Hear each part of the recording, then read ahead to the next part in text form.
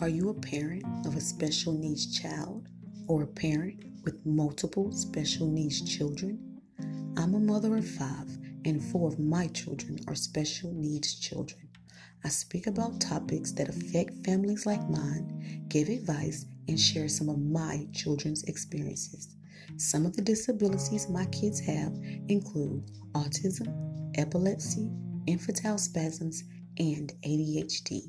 I want to find and connect parents like me that have a family that includes children with disabilities and children without disabilities. I hope you tune in and enjoy listening. Peace, love, and special needs.